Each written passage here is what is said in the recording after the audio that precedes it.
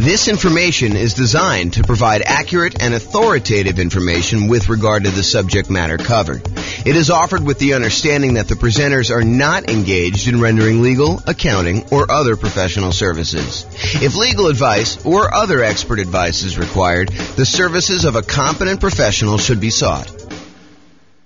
Welcome to the Des Moines Real Estate Investing and Real Estate Financial Planning Podcast. Learn all about investing in real estate in Des Moines, Iowa, with a combination of real estate financial planning and modeling with numbers specific to Des Moines, plus syndicated, more generalized recordings of live and pre-recorded real estate investing classes, not all of them specific to Des Moines. Be sure to stay tuned after the podcast for a message from our sponsors. Well, good morning and welcome, everyone. This is your host, James Orr, and I have a pretty exciting class today. Today's class is all about improving cash flow by buying down your mortgage interest rate when buying investment properties. It's called Buying Down Mortgage Interest Rates for Real Estate Investors. And let's jump right into it because there's quite a bit to cover, and I want to make sure we get through it all. So today we're going to be discussing primarily buying down your interest rate when buying a rental property. The way that I'm going to do this, there's a spreadsheet that Brian made, which I'll provide a link in the show notes to. But the spreadsheet actually allows you to go contact your lender, get a bunch of the buy down rates that you can get from your lender, enter them in the spreadsheet, and it does a bunch of math for you. And then you can make a decision as to how far down, if any at all, that you want to buy down your interest rate.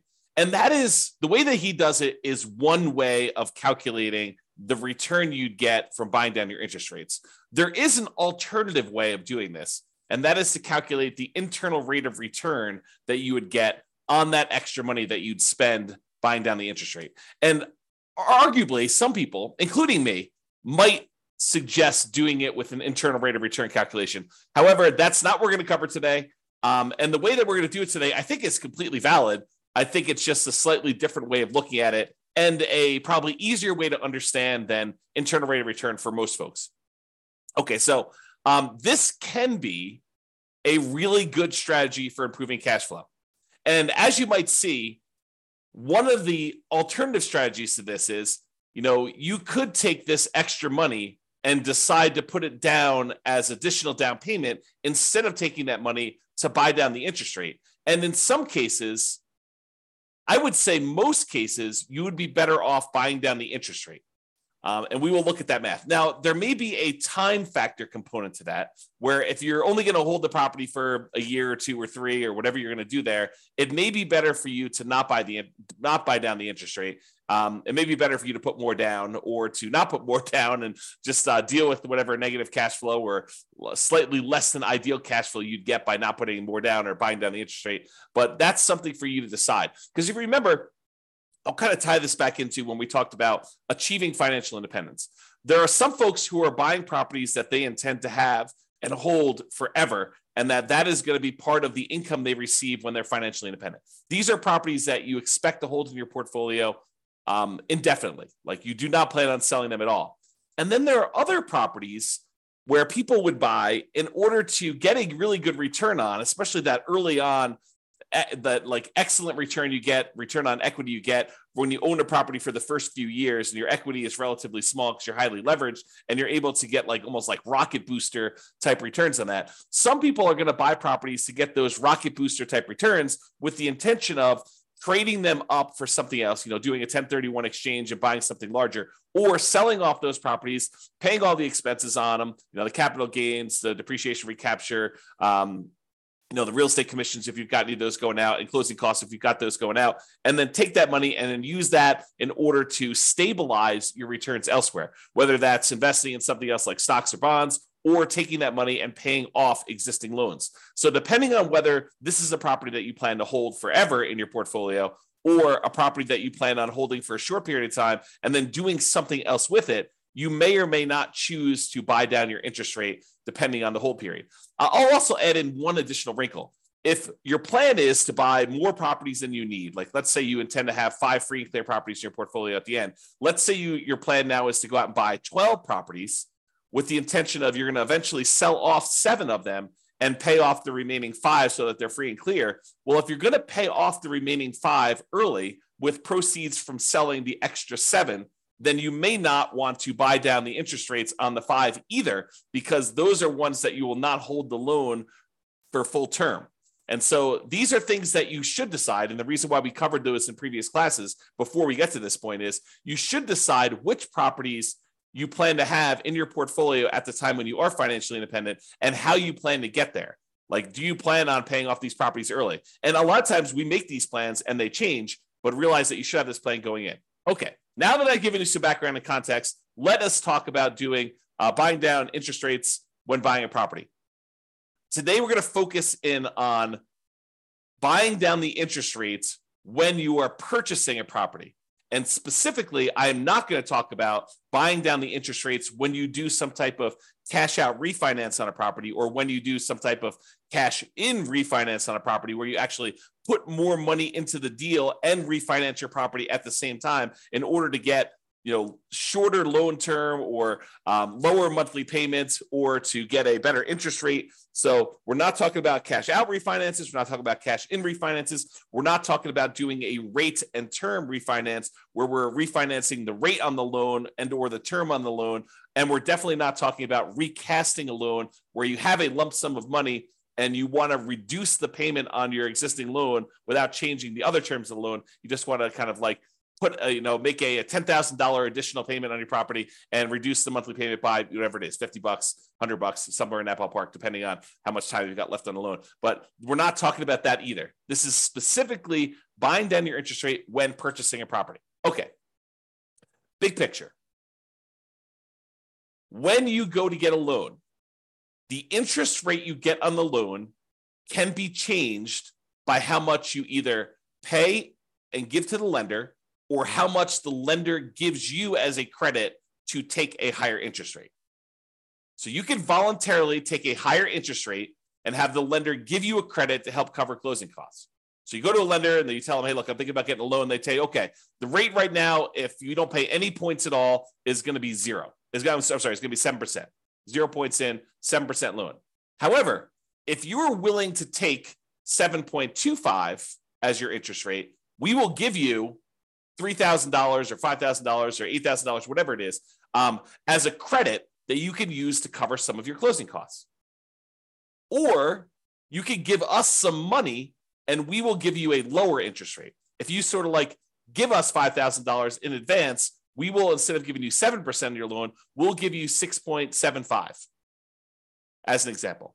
So it can work both ways. You can pay money in order to have your rate lowered, or you can receive money as a credit from the lender in order to take a higher rate. Now, the money you receive is not able to be used for down payment. Down payment is completely different. The money you receive can only be used to cover like closing costs, not down payments.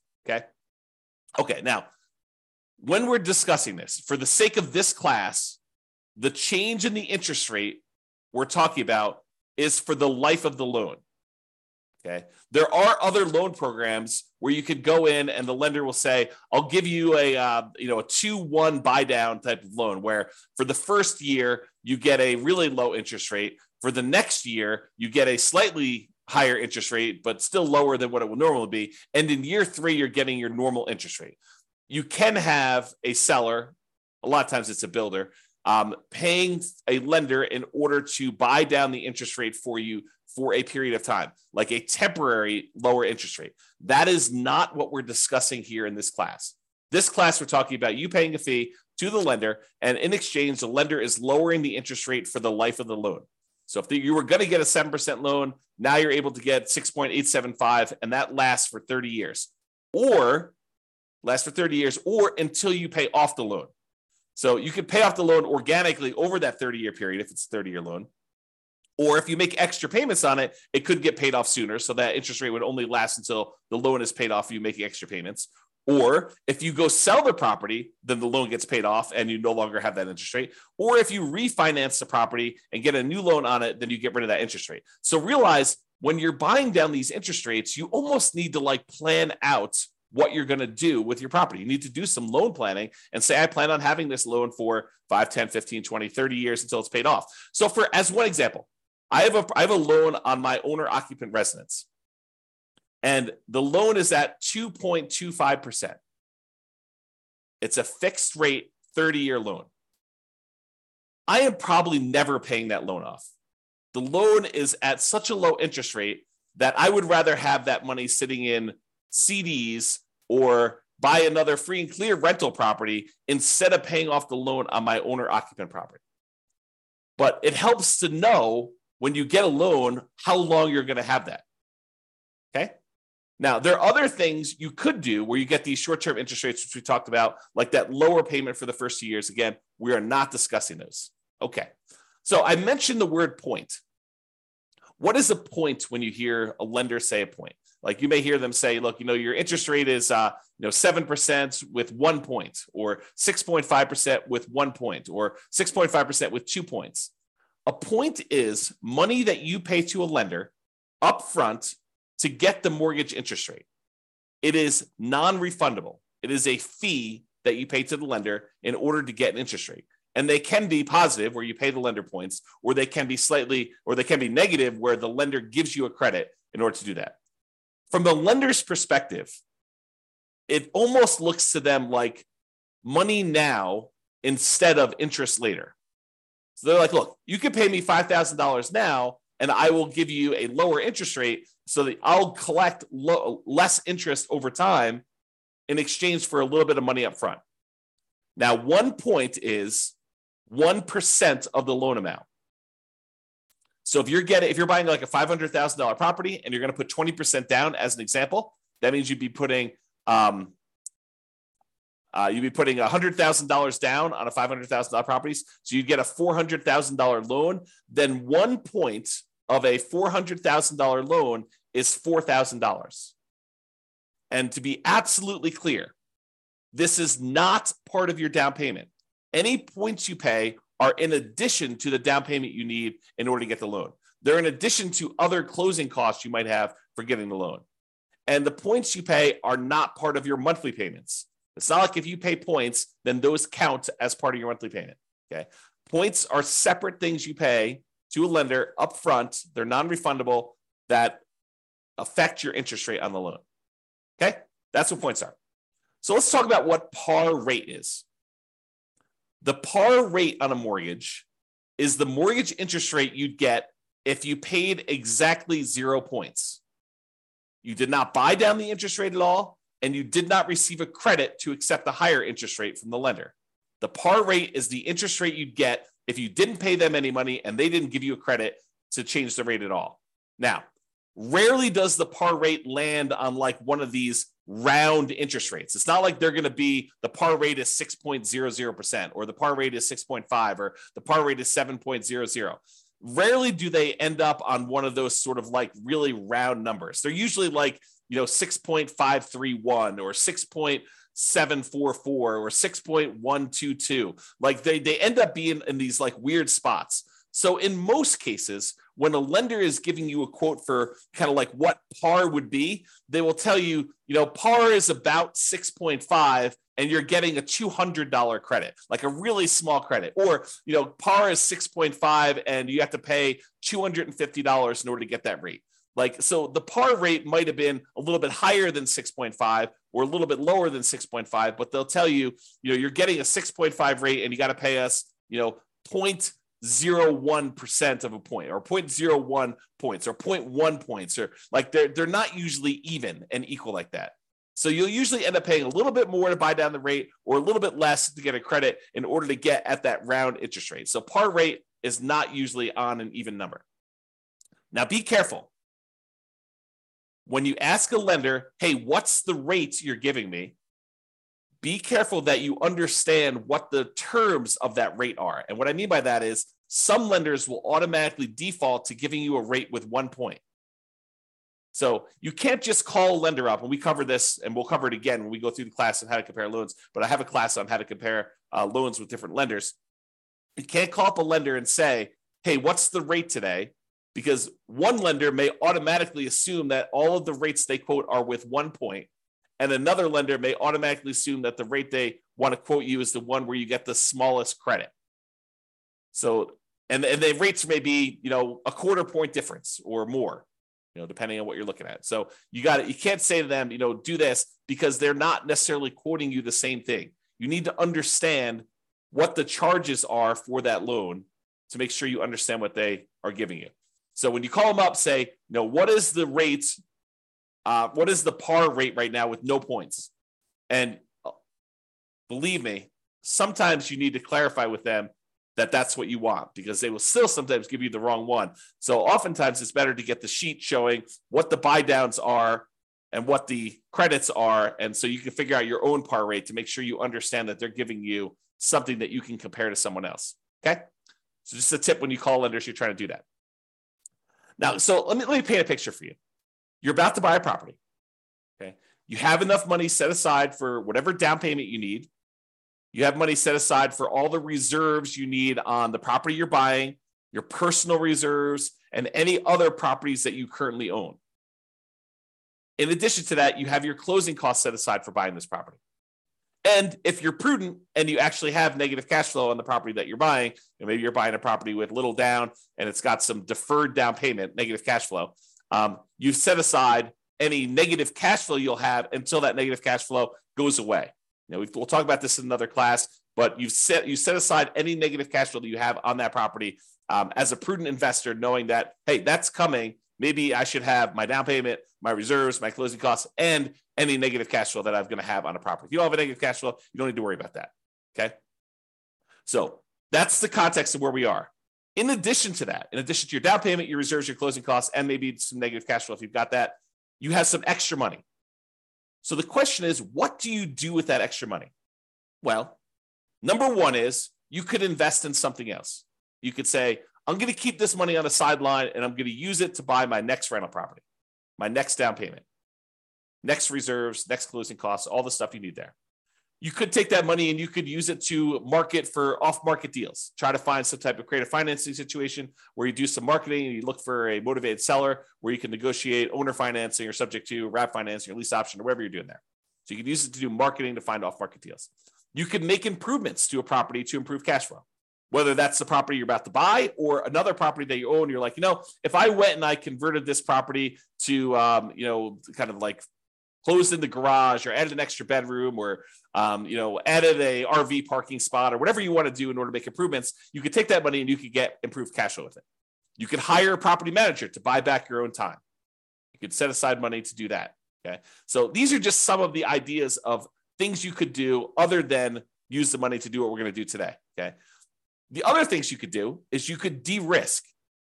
You could take that extra money. You could say, I'm going to increase my reserves on all of my properties so that I have a lower risk level. If you thought it was prudent to have 1 month of reserves on all of your rental properties, that's probably risky. If you said, I'm actually going to de-risk by taking the extra money I have, and I'm going to make sure I have 6 months of reserves on my rental properties, that's less risky. If you say, okay, look, I want to even de-risk even more. I want to have a year's worth of reserves on every single one of my rental properties and my own personal expenses. That would be a way for you to de-risk. It would reduce your overall risk by having more reserves. Another way to de-risk would be to buy more or better insurance. Be property insurance, could be umbrella insurance, could be additional liability insurance, could be maximizing your rates on your car insurance, whatever it is that you want to do to de-risk, that is one strategy you could do with that extra money. Another thing you could do with that extra money is you could put more down. By putting more down, it means that you end up borrowing less, which reduces the payment that you have on the property and therefore would improve cash flow. So by putting more money down, you borrow less money on the property, reduces the payment and improves cash flow. It may also get rid of PMI. If you went from putting 15% down to buy an investment property to putting 20% down, you would also eliminate PMI. So you'd borrow less because you're going from 15% to 20% down. So you're borrowing, instead of 85%, you're borrowing 80% now. So that would reduce your payment. But in addition to that, you'd get rid of PMI, which would further reduce your expenses on the property, which would also improve cash flow. And when you put more down, sometimes you go over a threshold where the lender says your rate now improves. If you go from putting 15% down to putting 20% down, not only do you borrow less, not only do you get rid of PMI, but you also get a slightly better interest rate directly from the lender because you went from an 85% loan to value to an 80% loan to value on your loan. Okay. So by putting more down, you can improve your cash flow in possibly 3 ways, usually at least 2, which is borrowing less and getting a slightly better interest rate. So those are some of the options if you have extra money when you're buying. Today, we're going to cover one of the other things you could do with that money, and that is you could voluntarily pay extra points to the lender to buy down the interest rate on the loan. Okay, so you give money in terms of points to a lender. They're non-refundable. You don't get them back. They don't count as equity, but then you actually use that in order to improve the interest rate you're getting on the loan for the life of the loan, which could improve cash flow. So comparing the two options, you can either put more money up for down payment or you could buy down the interest rate. If you do it as down payment, you borrow less, you lower the payment, you get improved cash flow. When you buy down the interest rate, you borrow the same amounts, you reduce the interest rate, and you improve cash flow. When you put more down as a down payment, the money is now in equity in the property. You are likely to get it back when you either sell the property or do a cash out refinance. When you buy down the interest rate, the money is consumed. The lender takes it as a fee. It is not equity in your property. You do not get that back when you sell or do a cash out refinance. When you put more down payment down, it lasts the full life of the loan, just like it does if you buy down the interest rate. They both last for the full life of the loan. When you put more down in down payment, it may change your interest rate. May. If you don't go over a certain threshold, if you only go from putting 20% down to putting 22% down, you may not see an improved interest rate from doing that. If you go from 20% down to 25% down, you are likely to see an improvement in your interest rate when you put more down. However, when you buy down your interest rate, that's literally what you're doing. It does change the interest rate. When you put more down in down payment, it may impact your private mortgage insurance. If you go from less than 20% down to at least 20% or more down, then it will affect your interest rate. It'll affect your PMI. It even affects your PMI if you go from like 5% down to 10% down. It doesn't even mean that you need to get rid of it completely, but actually having more in down payment will reduce your PMI payments by some, not to zero. You have to, in order to reduce your PMI to zero, you need to go above 20% or more. Okay. But you can go from 5% to 10%, and it could actually adjust your PMI because you hit certain thresholds with PMI. When you buy down your interest rate, though, it does not impact PMI at all. Okay? So those are comparing the options. So let's say you do want to consider buying down your interest rate. You call your lender up or you email your lender and you say, look, hey, can you send me a list of the buy down table for buying down the interest rate on this particular thing? And they'll send you over something what looks like on the screen here, which is a buy down table showing you all the different rates along the left-hand side. Then there's a column for APR, which I'm not going to get into today. Then there's the price, like how much it actually cost you in order to do that. The discount or rebate percentage, like how much in terms of points that it costs you to do it, whether they're giving you a credit, which is the green ones down here. This is where they're paying you money. The red ones are where the borrower, you, are paying in a fee in order to get that. This is the dollar amount of the rebate based on whatever price of property they put in to give you this quote, and whatever your credit score is and stuff for today. So it tells you like how much it costs you to do that in order to do it. And then it gives you what the principal and interest part of the payment is. Okay. So this is the table they will give you. And you're looking at it and you're like, I'm not sure I understand like what the implications are just by looking at the table. And that's right. That's the trick, is that you need to do some math in order to determine if this is worthwhile doing. Okay. So then what we do is we take the spreadsheet that you take the data that your lender gave you, and you plug the numbers into the spreadsheet. You have Brian Williams buy down calculator version 3.01 is what we're using here today. And you're going to enter in your loan amount, the purchase price of the property you're buying, the loan length, for example, 30 years, the par rate. And if you don't know the par rate, there's a little calculator on the spreadsheet for helping you calculate what the par rate will be. If they only have like for example, on this one, the par rate wasn't even. it was probably somewhere between 6.5 and 6.625. As you can see, one way there's a little bit of a fee, and the other way there's a little bit of credit. So it's between these two numbers. So the spreadsheet will help you calculate what the exact par rate is. And then you copy the interest rates and the costs from the lender email. So it looks something like this. You enter in the loan amount over here, the purchase price, the loan length, and then the par rate. And the par rate calculator is below this. So if you need to calculate it out, you can do that. But I calculate that for you, and then I showed you what it is here. And then it will calculate what the par payment would be for you. So it'll actually do that calculation. Then you put in the interest rate. It usually like files them down here if you're doing that. But if you're doing ones from your lender, you may want to copy them manually into here. And then you put the cost in from the thing. So 6.875 is $2,366 credit. So 6.875, $2,366 credit. So that's what you're doing. You're putting in this rate and this number here. Okay. So when you do that, the spreadsheet will then do a whole bunch of calculations for you here. It's going to tell you the difference between how much it costs you in order to buy down the interest rate from here to here, the difference in those costs. So for example, if you were going to go get 6.875, they would give you a credit of $2,366. If you want to get 6.75, it would only cost you it would only give you a credit of $803. So the difference between these two is $1,563. So it shows you the difference in cost in going from one to another. Then it shows you what the average cost per like tier to get down to here would be. So it shows you what the average would be. And then this does a whole bunch of stuff, calculation of points. You can ignore all that. And then the payment if you bought it down. So this tells you what your new monthly payment would be. And then it then calculates what the difference is between your par payments and what this new payment is, and shows you what the difference in payment was. So for example, this is an $87.57 higher monthly payment than what your par rate for receiving a credit of $2,366. Hold on one second. Sorry, I had to clear my throat. Okay, so with that being said, you can see here that when you buy down the rate a little tiny bit at 6.5, you end up getting a $30.52 better payment, which if you multiply by 12, you're getting $366.26 better cash flow on your property by buying down the rate there. And you can see there are ones where you're getting significantly better cash flow. For example, if you buy down the rate all the way to the max, you get $5,795.31, almost $5,800 better cash flow for the year.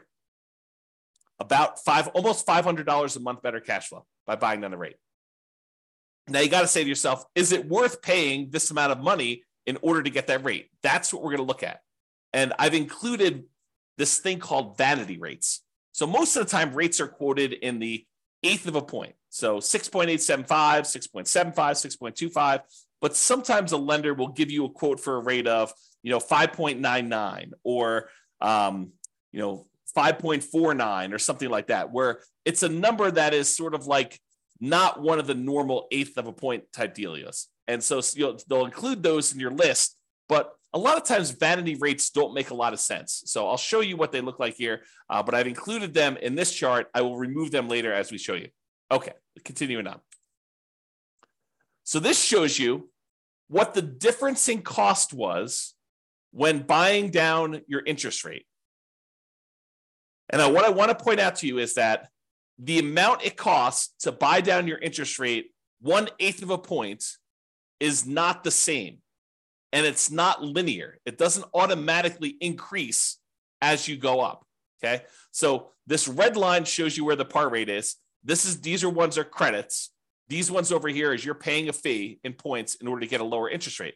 But in order to change your interest rate, from, it's got the vanity rates in there. So let me go remove the vanity rates here, but it shows you the difference. So for example, right here, in order to go from 6.25 to 6.15, it costs you a difference of $1,662 or $1,078. It's cheaper to go to this one than it was to go to this one. That's what we're showing you here. Okay. So I've got some vanity rates in here. I've got like 6.49 and 5.99. I'm going to go and remove those I'm showing you where they are, and I'm going to show you that I'm going to now remove those from the charts. Here's where they were in red. Now that I've eliminated those, now we've got only showing ones where we have the eighth of a point difference. So you could see it a little clearer by removing those extra vanity rates. Okay. So when you go from 6.5 to 6.375, it costs you about, I don't know, whatever that is, $200, $210 more to do that. When you go from 6.375 to 6.25, it costs you another $200 more. But to go from 6.25 to 6.125, it's like $600 less. And there are these inefficiencies in the market for buying down your rates. And part of what you're looking at is taking advantage of these inefficiencies. They will sometimes tell you, look, we would prefer you to buy down here, but we'd prefer you don't buy down past this certain level. Like as one example, if you wanted to go from 5.125 to 5.5, I'm sorry, from 5.125 to 5 even, the difference in buy down for these is significant. It's like $1,400 more. So this may be a spot where you might consider not buying down the extra amount. Or here might be one where you consider not buying down the extra amount. Or here might be one. You can see whenever it goes and it gets more expensive to buy down to the next level, you got to wonder, is it worth it doing that for me? And we're going to do some additional math, and I'll show you that. But realize that they change. It's not uniformly one price to buy down to the next lowest interest rate tier. Okay. Same table before. I've just now eliminated the vanity rates. Not going to go over this. I already went over it again. Now, one of the things we're looking at is the average cost per incremental interest rate.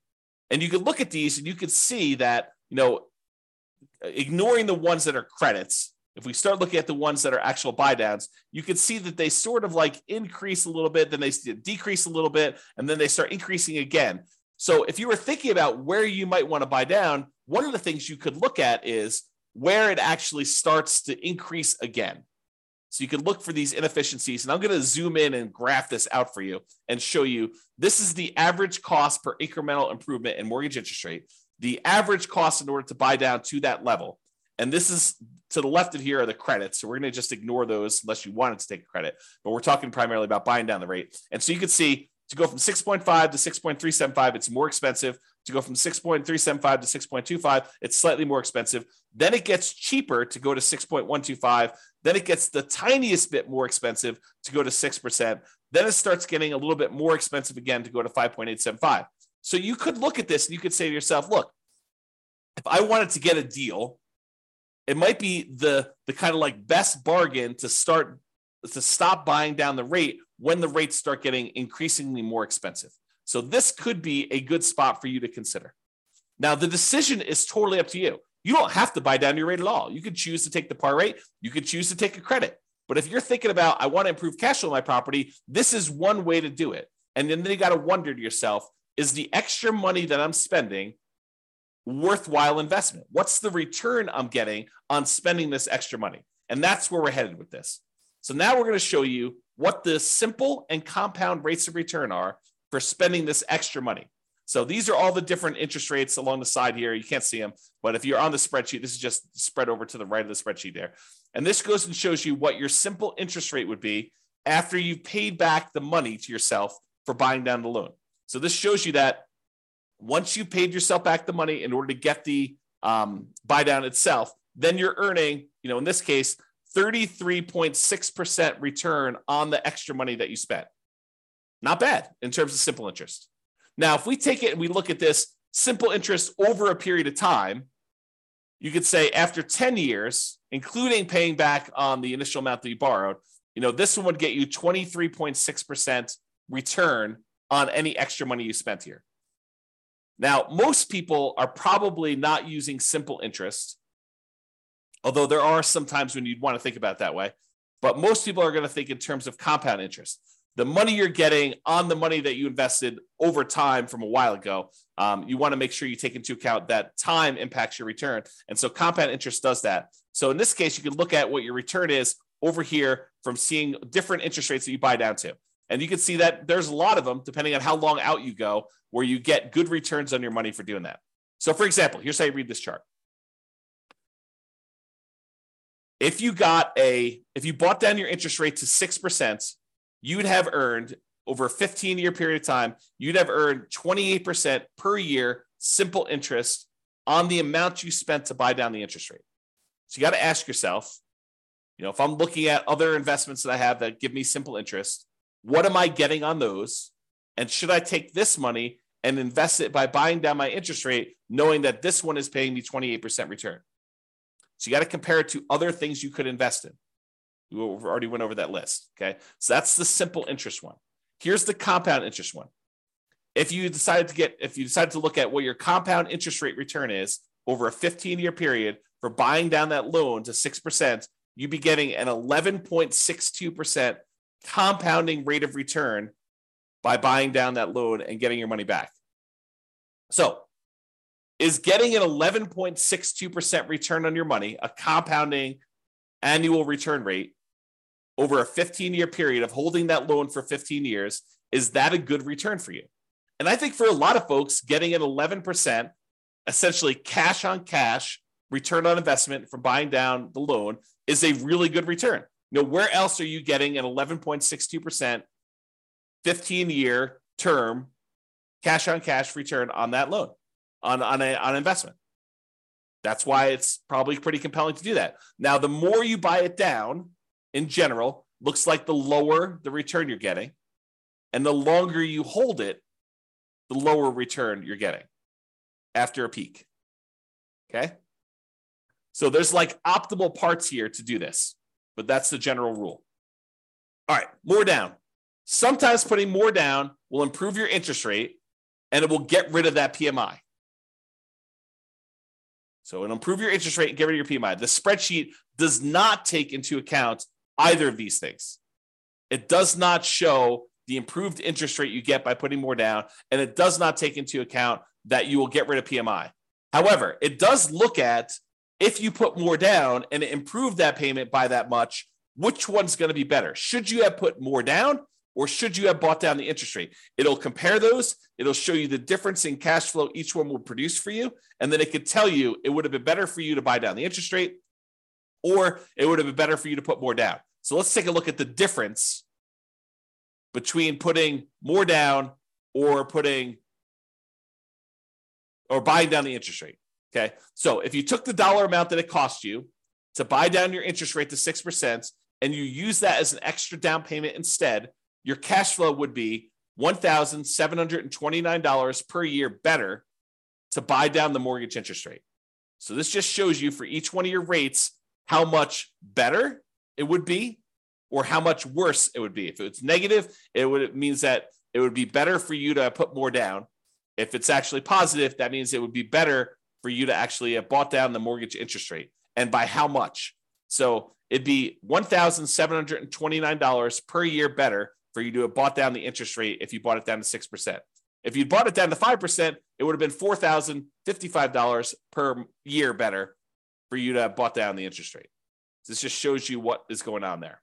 Okay. And this number comes from this table.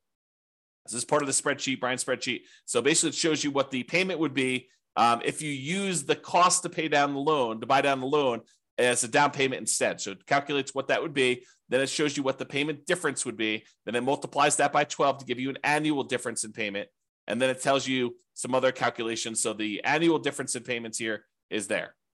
Okay. So it kind of gives you an idea of those numbers. All right. Hold duration. In general, the longer you hold the property, the better off buying down your interest rate will be.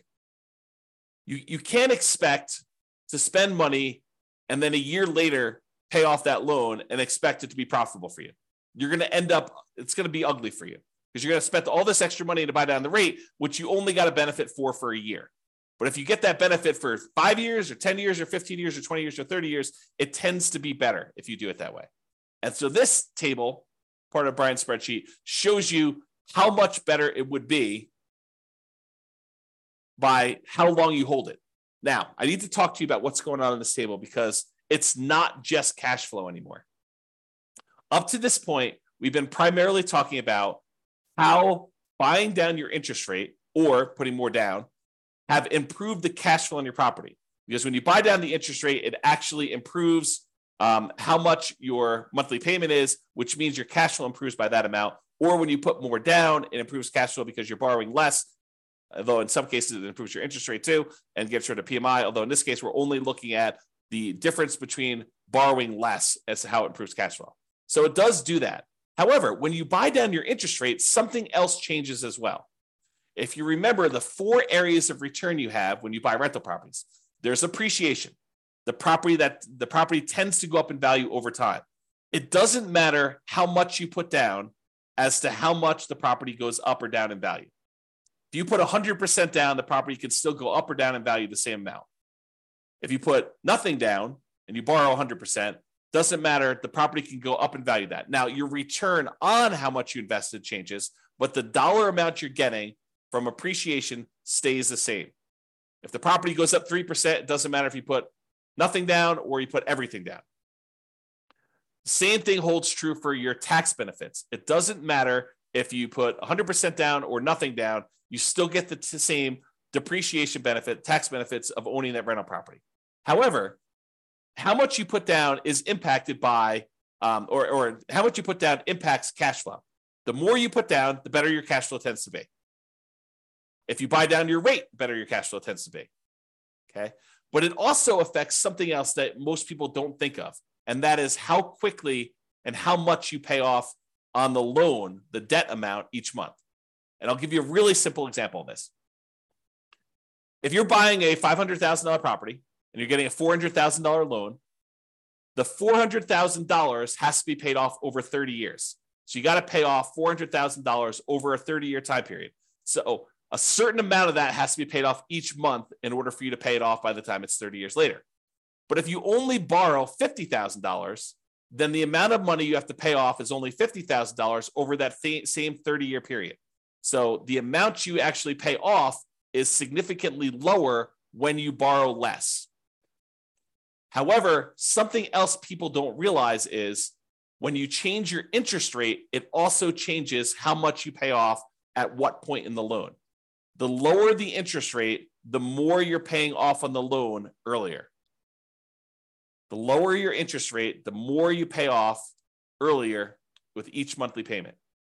So the amount of equity you gain in your property also changes based on what your interest rate is. So when you buy down your mortgage interest rate, it also changes how much equity you grow in the property and when. What this chart takes into account is both your cash flow difference and the equity difference you get between buying down the interest rate or putting extra down payment down, because when you borrow less, the down payment impacts your equity as well. So it does take into account both of those changes, and it shows you what the difference was. So in this case, if you look at whatever it was here, I think this is probably around, let's see, 1, 2, 3, 4, 5. I think this was buying around to 6% or so. So right here, I'm assuming this is the buy down 6%. It shows it on the full table, but I can't see it. It shows you that after 15 years, you'd be $18,331 better if you bought down the interest rate than putting that money down as additional down payment. So this shows you both the cash flow improvement and the equity improvement you'd have by doing that based on hold duration. Okay. Now, buying down your rate or prepaying PMI. So let's say you're doing a nomad strategy or a house hacker strategy where you're thinking to yourself, okay, I put 5% down. I've got a little bit of extra money. Should I buy down my mortgage interest rate, or should I take that same amount of money and should I prepay PMI instead? PMI is whatever it is, $250 a month. I could take $5,000 and I could get rid of that $250 a month. Which one is better? Should I buy down the interest rate or should I prepay this PMI to improve that? And I probably should do an entire class on how to compare these.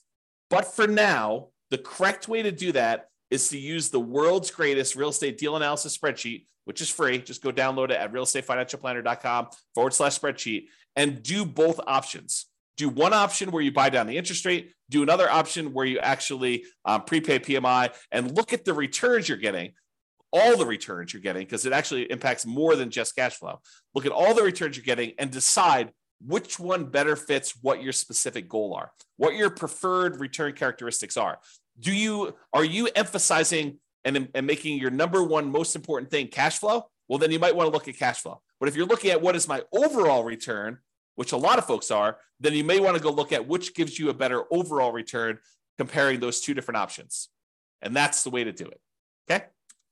All right, in conclusion, you can choose whether to receive a credit or to buy down your mortgage interest rate. That's your choice when you go to get your loan.